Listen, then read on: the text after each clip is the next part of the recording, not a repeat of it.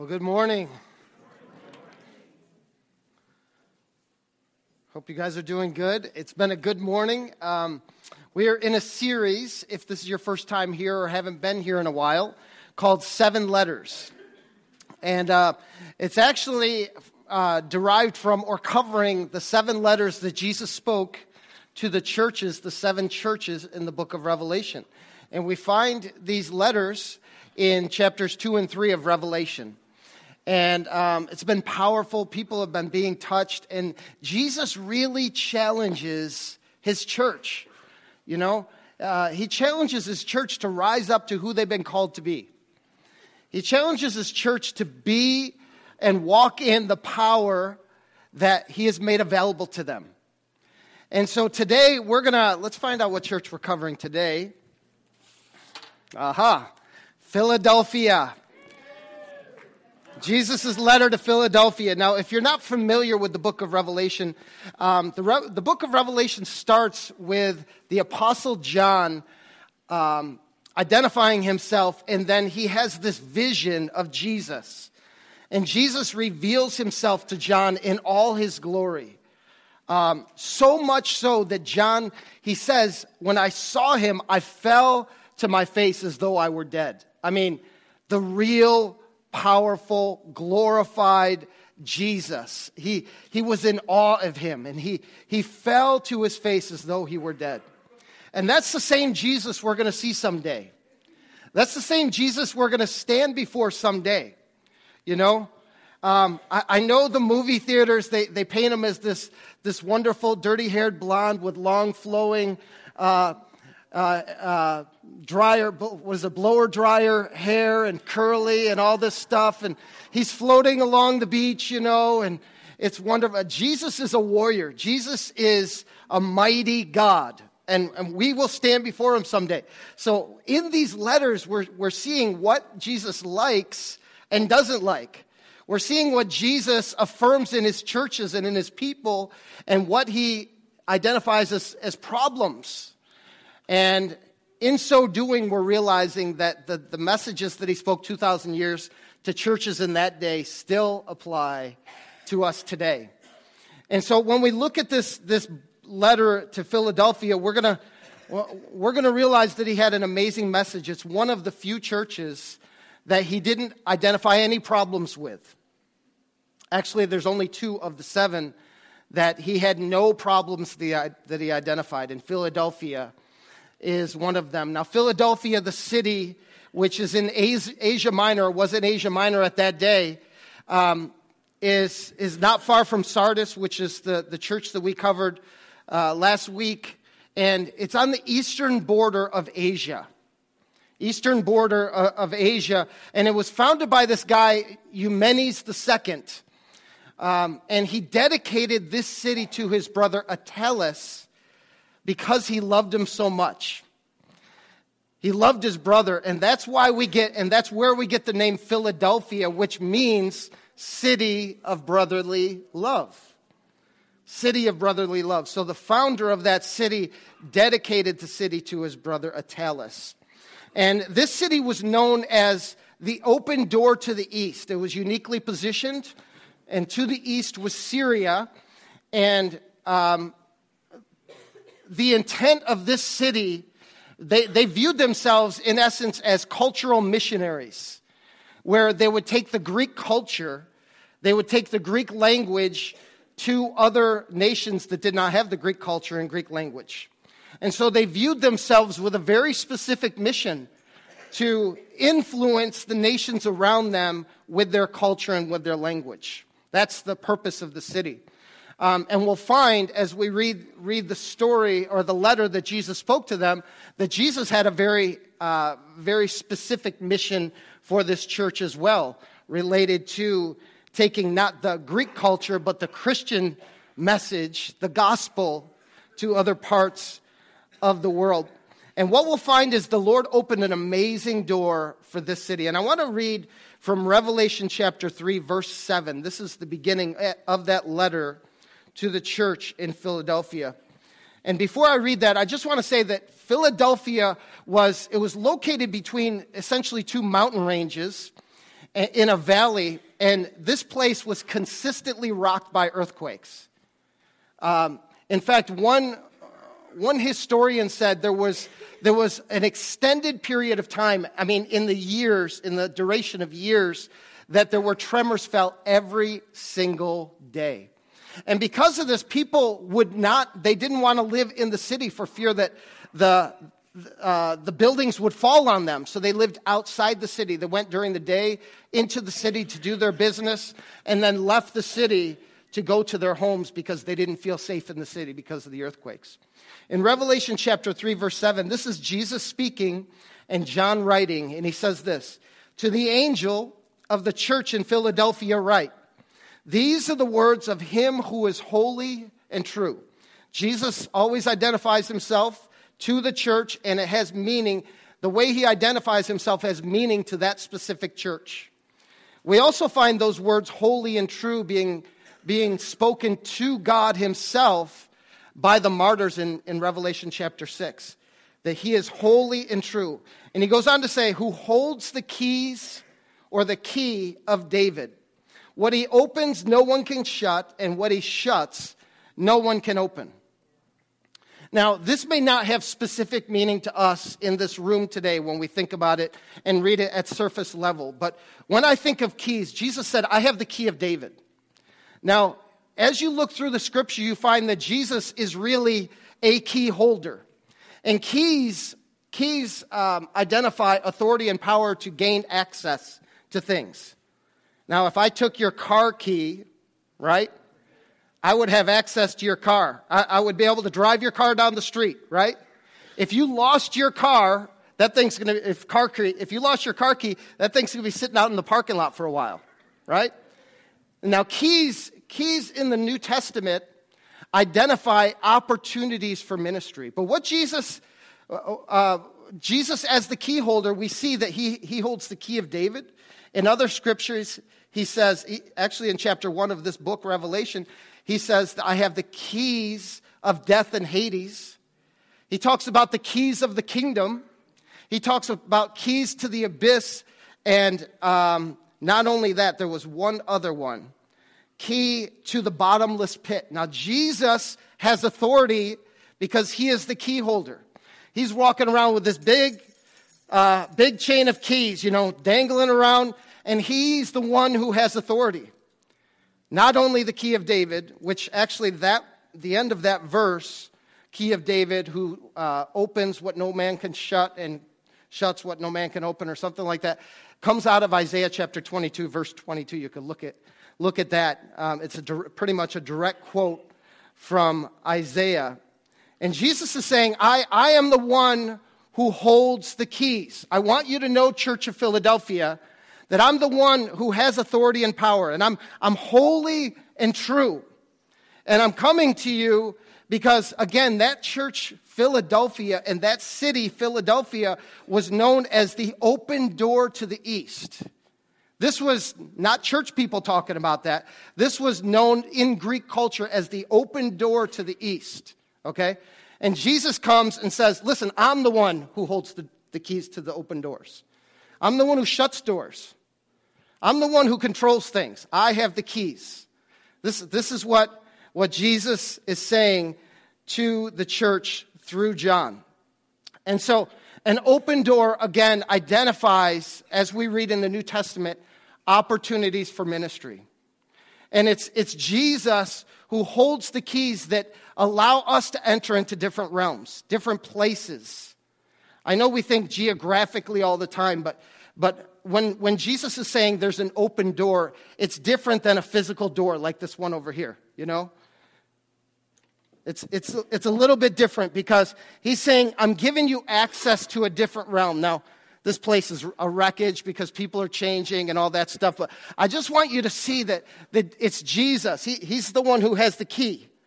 He's the one who's giving us access and giving the church access to a different place, okay?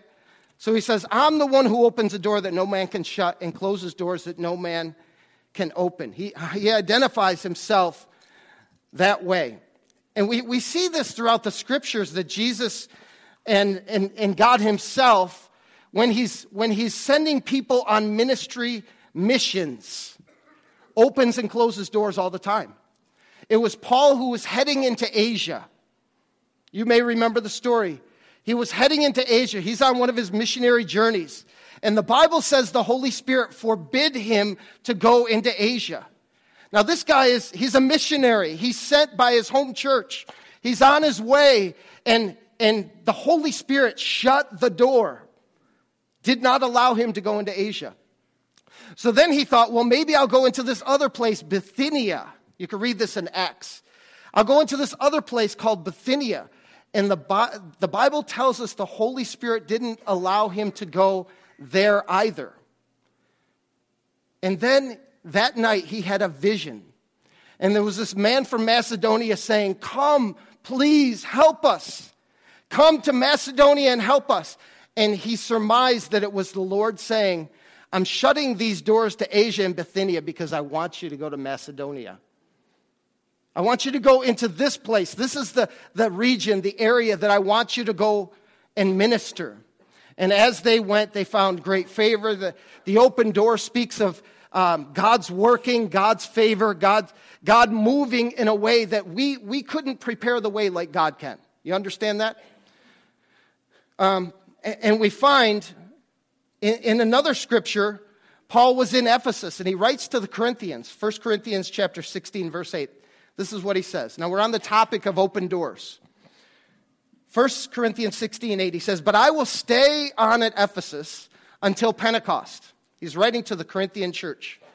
Because a great door for effective work has opened to me. You see that? A great door for effective work has opened to me, and there are many who oppose me. And so Paul is writing to these people, and he's saying, listen, I want to come see you, but listen, God has opened a door here, and I need to stay here and do what I'm supposed to do until this door closes. And Jesus is saying to this church in Philadelphia, I'm going to open doors and close doors. I'm the one. I control. And so it's not up to us to open doors. It's up to God to open doors. It's up to us to go through doors. You get this? In Colossians, I do want to point out about doors, though, that we can pray that doors be open. In Colossians, Paul writes this, chapter 4, verse 3, and pray for us, he says. Pray for us, too, that God may open a door for our message. Do you see that? Pray that God would open a door, that this message would spread, so that we can proclaim the mystery of Christ for which I am in chains. Here's a guy in prison. You know, I love Paul. We could talk about the character of Paul someday in the future, but here's a guy in prison asking for prayer, not to just be set free, but so that the gospel can be taken to the ends of the earth. Amen? This is Paul. He has a passion for ministry. He has a passion to see people's lives change. And he asks the church in Colossae, pray that the door would open for me. Pray that the door would open. Now, I want to just bring this home to us today for a moment. This concept of open doors. Because in reality, if Jesus is the one who controls the doors being open and closed, I wouldn't want to know the answer to the question, well, how do I know if a door is open for me? How do I know? I mean, early on in my Christianity, one of my prayers to God was, I don't want to miss anything God has for me. I don't want, when God is moving and when God is preparing a way for me, I don't want to miss that. Now, I can look back and I would never want to have experienced this opportunity that God opened a door for me, but I didn't go in it. You understand what I'm saying? Because God is preparing the way for us. Now, I'm talking about, at this point, a church. He's speaking to a church in Philadelphia.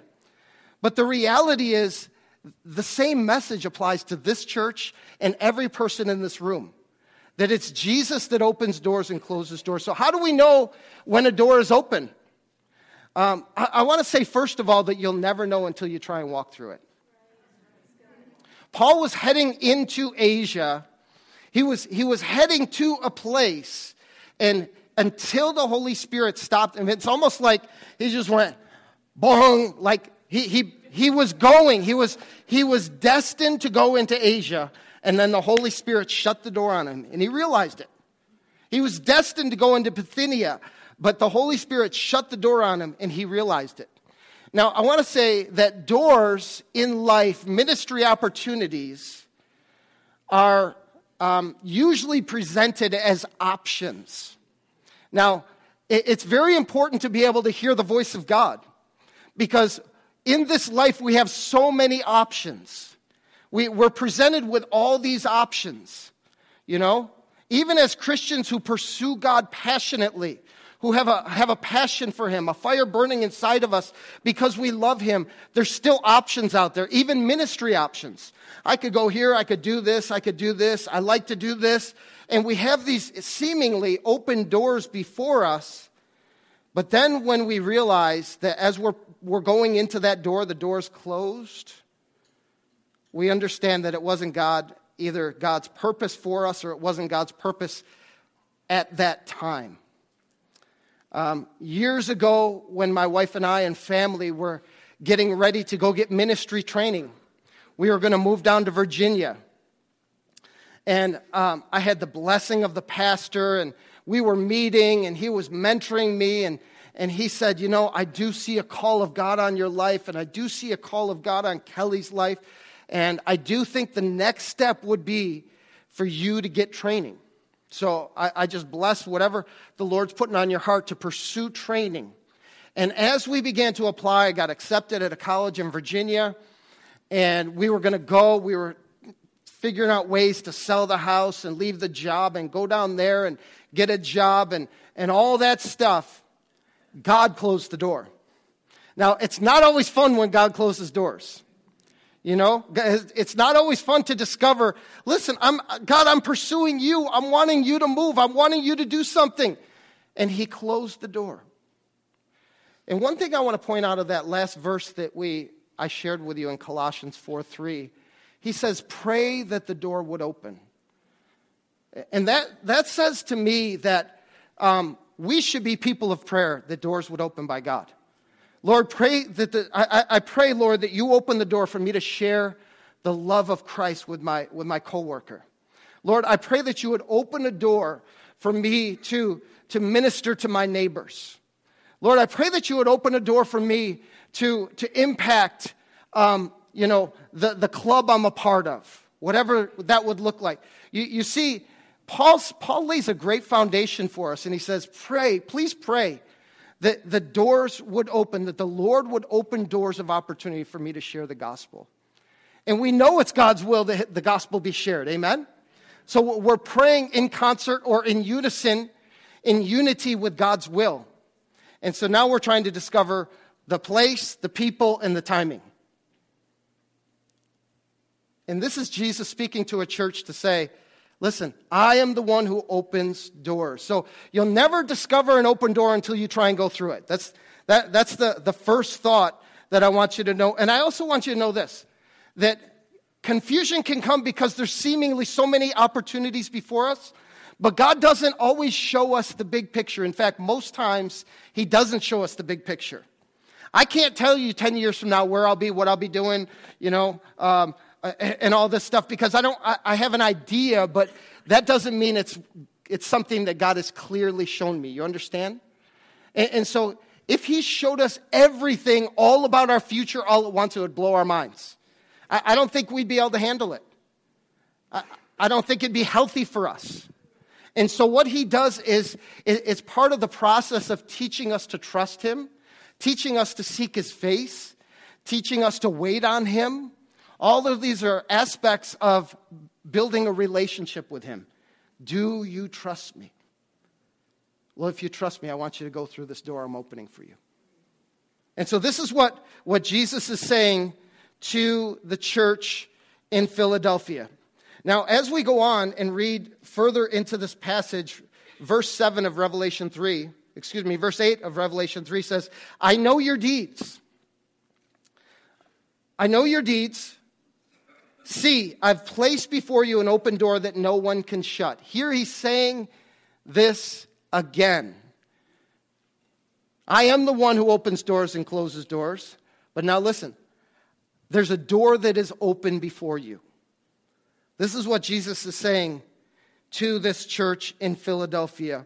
And the interesting thing is, God is not all that concerned about the things we're concerned about. You never see him saying, I know you're pretty passionate people, but I just don't like the color of your carpet.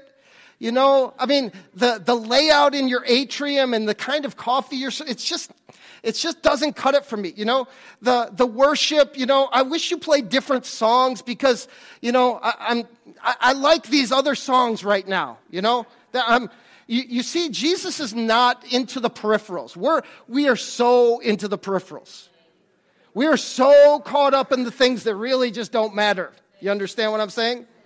And we should be the kind of people that sees the way Jesus is seeing. He says, I know your deeds. I know that you're a church that works hard at serving one another and loving one another. I know what's going on inside it. See, he sees past all that. He's more concerned about how good do you love each other? How much do you love me? How much are you caring for the world that's outside of the four walls of the church?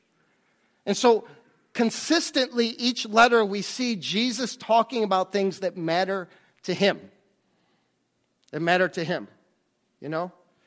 And so he says, I know your deeds. See, that word see in Revelation 3:8 is an important word. Your translation, if you have another translation, may say, behold, or look, wow, look with astonishment. I want you to see something.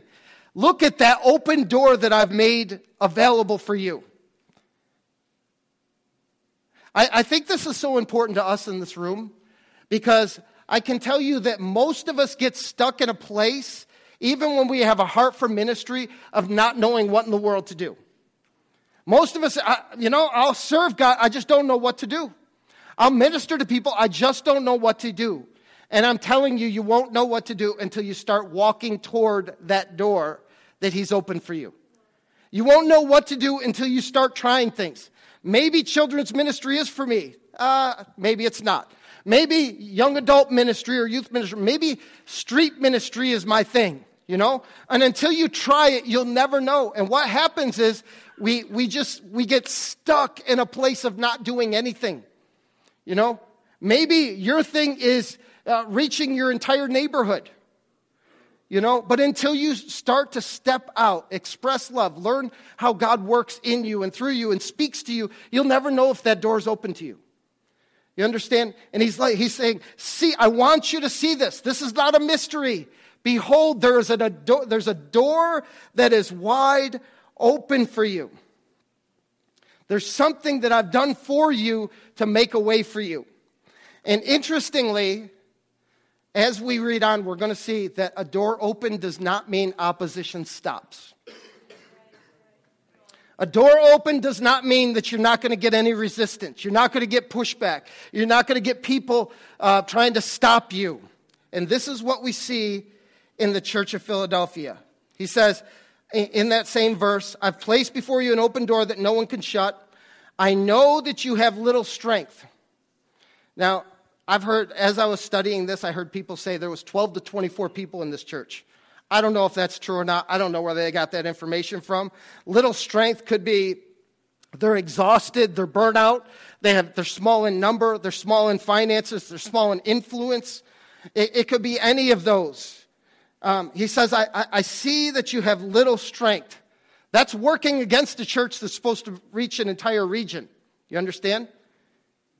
It's easy to say, but how about that other church? They got way more money. They got way more people. Why don't they do it? And Jesus is saying, I'm talking to you. I've opened a door for you. Maybe we're sitting here and we're saying, I just don't know how to speak well. And I'm not comfortable praying for people. And I don't know how to do that. Maybe I know someone in the church that could do that better than I. No, the door has been opened for you. Do you get this? We can deflect responsibility all we want. We can say it's somebody else's job. But the reality is that God is saying, I want you to see this. I've opened a door for you. I understand you've got little strength. I've opened a door for you.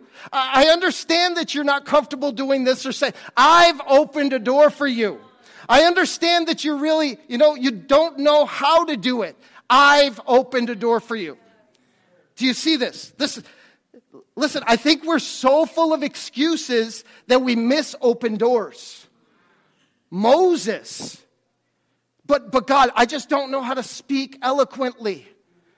I've called you to be my deliverer for my people. I don't know. Couldn't you send somebody else? I just don't know if I can. I've called you. He appeared to him. God appeared to Moses with a burning bush. He showed himself to Moses, and Moses was still full of inferiority and a complex of not being good enough. Do you think times have changed? Do you think people have changed? You see, we need to learn. The Bible says that the scriptures are there and the stories are there to teach us, to help us, to be a model for us, to show us the greatness of God, to show us that mankind, sometimes mankind does fall short. But listen, with God, all things are possible. I've opened a door for you. I want you to see that. This is the message. It's not a negative message. It's a positive message from Jesus to his church in Philadelphia. I know that you have little strength, yet you have kept my word and have not denied my name.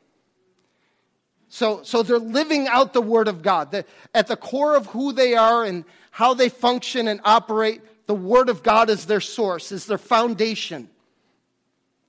And so we see that they cling to the word of God. We see that they have not denied his name. They're not ashamed of him.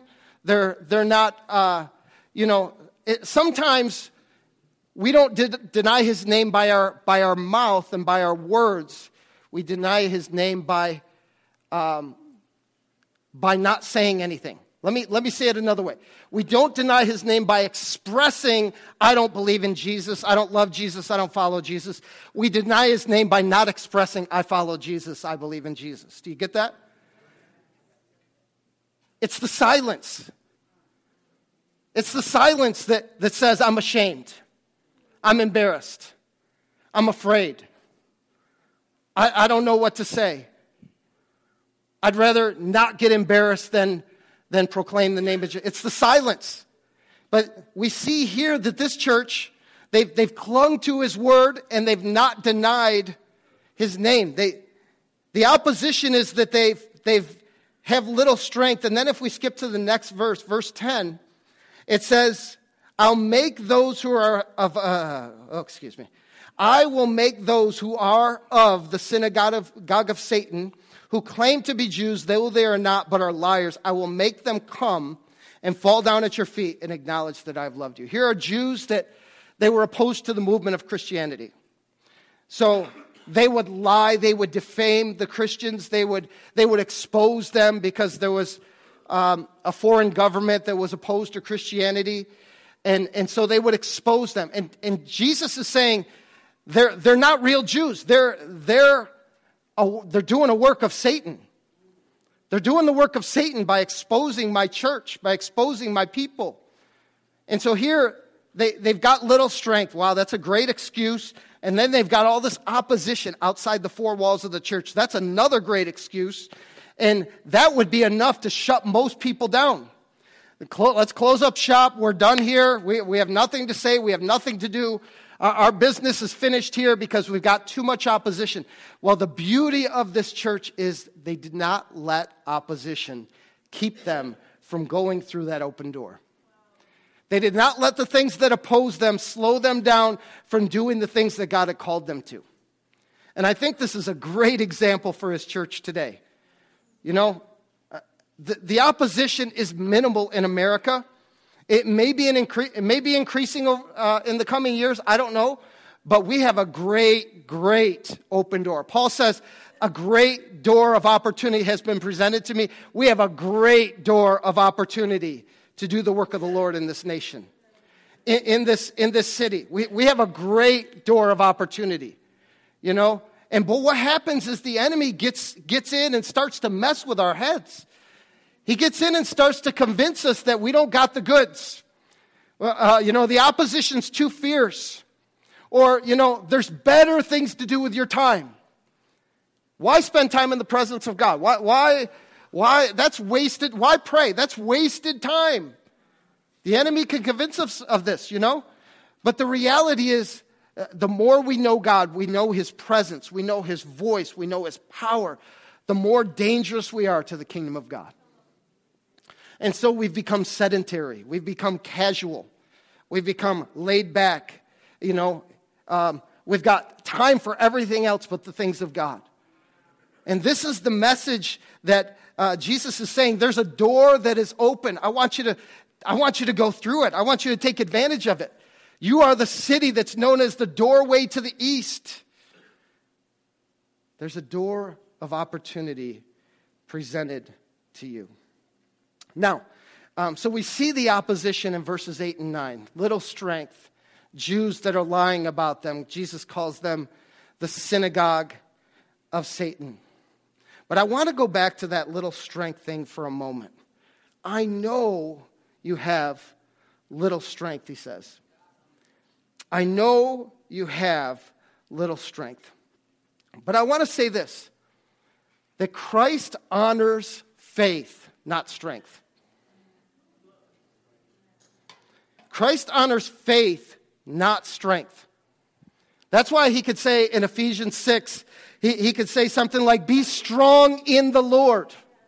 Be strong in the Lord and in the power of His might. That's why he could say, that's why when Paul writes, the joy of the Lord is my strength. When he was talking about, Paul was talking about how he had been taken to the third heavens and saw things that he was unable to express. And he had asked the Lord, there was a demon that was sent to, or a demon that came and was messing with him, thorn in the flesh is what it's called, what he was calling it. And he says, I asked the Lord to take it away from me. I asked the Lord to take it away from me. He says, what does he say? My grace is sufficient for you. My grace is sufficient for you.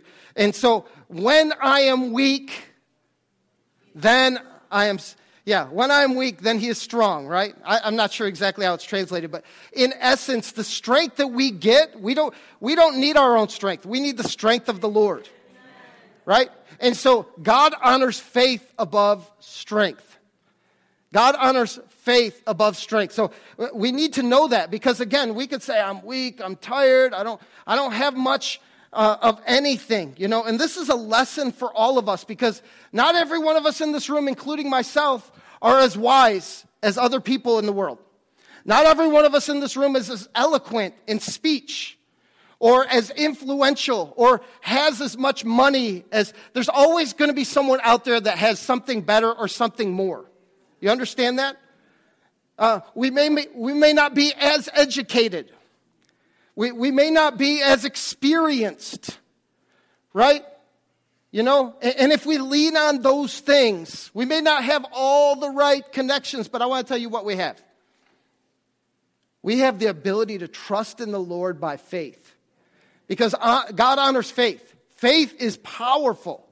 Faith connects the supernatural with the natural, right? We have access to the strength of God. The dunamis power, the power of God. We have access to that power.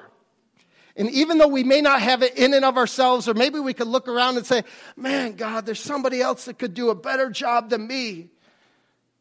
There's somebody else. I know there is. God, pick somebody else.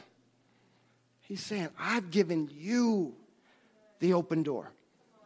I've given you the open door, because by faith, how much faith does he require of us? It's not all that much, like a mustard seed, right? I mean, if you ever looked at a mustard seed, it's very, very small. Very small. And he said, I just need you to trust me this much. And if you could trust me this much, you can say to the mountain, be removed and cast into the sea. He's an awesome God, and he's worthy of our praise. He's worthy of our praise. And I want to say, this church, Faith Chapel, is not much different than the Philadelphia church in the sense that we have many open doors too. We have many open doors of opportunity, many open doors of ministry. And I believe God is going to continue to open them up, but it is imperative for us to go through them. You know, a lot of people would say, you know, on an individual basis, I've received prophecy. We had a team of people prophesying over every person that got baptized today. And I don't know what was said, but there may have been some amazing things said in those prophecies. And the reality is, until we step out, you know, God is a way maker. We sing that song. He's a way maker. You know, He's a miracle worker. But until we step out, there's times that those things that have been prophesied and God intended, God planned, God willed to do in our lives, if we don't step out, I think that we can miss some things. Individually, your destiny and future is going to be based upon a step of faith. It's going to be based upon stepping out of that boat. You know, you're walking on water. Peter will be forever known as the man who walked on water because he took that first step. There's an open door. There was an open door for Peter to be a man who walked on water. And there's open doors for us in this room. There's open doors for us to take advantage of them. We must go through them. In this passage, he also gives a few promises. I'll cover them very quickly. In Revelation 3:9, it says this, I will make those who are a synagogue of Satan, who claim to be Jews, though they are not, but are liars, I will make them come and fall down at your feet and acknowledge that I have loved you. Listen to me. He's going to take care of the things. He's going to take care of the things that oppose you. As you step out in faith, He's going to take care of the things that oppose you from going through that door and realizing all that God has called you to. He will take care of it. In this instance, there were people mocking them, lying to them, or lying about them, exposing them. And Jesus said there will be a day that they come before you, kneel at your feet, and acknowledge that I'm the Savior, that I have loved you, that you were in the right by following me. Jesus will take care of the things that oppose you. He goes on to say in verse 10, he says, since you have kept my command to endure patiently, I'll also keep you from the hour of trial that is going to come on the whole world to test the inhabitants of the earth. Now, this is speaking of an event like the tribulation. And he's saying, look at this promise. He would keep them from the tribulation. These are people that followed Jesus, that served Him, that seized the opportunities to go through doors that were open. He says, I'm going to make you a promise. I'm going to keep you from something that the whole world is going to experience. Now, that's amazing. There's a lot more to that we won't cover, but that's a promise that Jesus makes to them. And thirdly, finally, in Revelation 3:12, he says, the one who is victorious, I will make a pillar in the temple of my God. Now, this is especially meaningful because in the city that they called their own Philadelphia, the earthquakes would come and shake those pillars. The earthquakes would come and lay those pillars down on the ground. And he says, I'm going to make you strong and stable and able to withstand opposing forces and things that come against you because you are my own. I've called you my own. They would be pillars in God's temple. And it goes on to say, this is so cool. I will make you a pillar in the temple of my God. Never again will they leave it. You know why that's meaningful to them? Because they had to leave daily. They had to leave the temple. They had to leave because of fear that temple would be crumbling down upon them due to earthquakes. And he's saying, I'm going to stabilize you to the point where your total trust can be in me. You can lean on me. You can believe in me. And this is what I'm going to do for you. So he makes this promise that he would honor them for their amazing faith. Now, I want to touch on, in this last 2 or 3 minutes, this concept in verse 12 where he says, the one who is victorious. Other translations say the one who overcomes. Literally every church, Jesus addresses the church in this way, to the one who overcomes, or to the one who is victorious. I want you to know that he's called us victorious people. He's called us overcomers. He's called us more than conquerors. You understand? But he says, to the one who overcomes. So that is up to us. It's up to us as a church. It's up to us as individuals to choose to walk in that consistent, overcoming, victorious life. You know? And I want you to know that what that looks like, because we think, well, the overcomers are these super Christians. You know, they against all odds and everything stacked against them. There was no chance possible, and yet they overcome. No, he's talking about people like you and me. And our overcoming is a day-to-day thing. Our overcoming can look like this: getting out of bed in the morning, lifting our hands of praise to God, spending time in his presence. You know, our overcoming can look like loving our spouse well today and loving somebody else. Our overcoming can look like forgiving, even though that person does not in any way deserve forgiveness. Our overcoming can look like trusting God when something seems like it's, you know, all hell's going to break loose. And just trusting him. Our overcoming is a day-to-day thing. It's not like, again, it's not associated with the person next to you. It's associated with you. You know? We always think it's for somebody else. But overcoming, we are overcomers by the blood of the Lamb and the word of his testimony. Amen? And so overcoming is a day-to-day thing. This is where overcomers are made. This is where victory happens. This is where Jesus is glorified. And I get it. Overcoming needs to happen in the midst of things going on internally. You know, we're struggling emotionally. Maybe we're battling sickness and we haven't seen the victory yet. Maybe there are people that oppose us and they just misunderstand us. They misunderstand things. You know, maybe the struggle is with our finances. You know, and we're called to overcome in life. And that is in putting our trust in God. It's in looking to God. And no matter what the setback, no matter what the struggle is, we're called to be overcomers. And so Jesus to this church says, I've set before you an open door. And to him who overcomes, I'm going to do great things. I'm going to bless you. I'm going to honor you. And I just think, as I close in prayer today, I think that there are some of us that doubt what God has done for us or doubt our ability in Christ. Let me tell you, there's nothing impossible in Christ. You know, when we trust him, he's able to move and do great things. You may have had people say over you, you're going to change the world. And you think, you don't know me. Well, listen. With the God who's alive and well in you, you can change the world. And I believe firmly that every one of us have had an open door placed before us. I believe that there's things that God is calling us to step into by faith. I believe that he's calling us to stop leaning on our own weaknesses and our own excuses, but to step through the door that he's opened for us. And you may say, well, you know, I'm not sure exactly which one it is. Listen, get to know him more, get to know his voice, and get moving. It's best to function with a green light philosophy. I'm going to go until God stops me. That's what Paul did.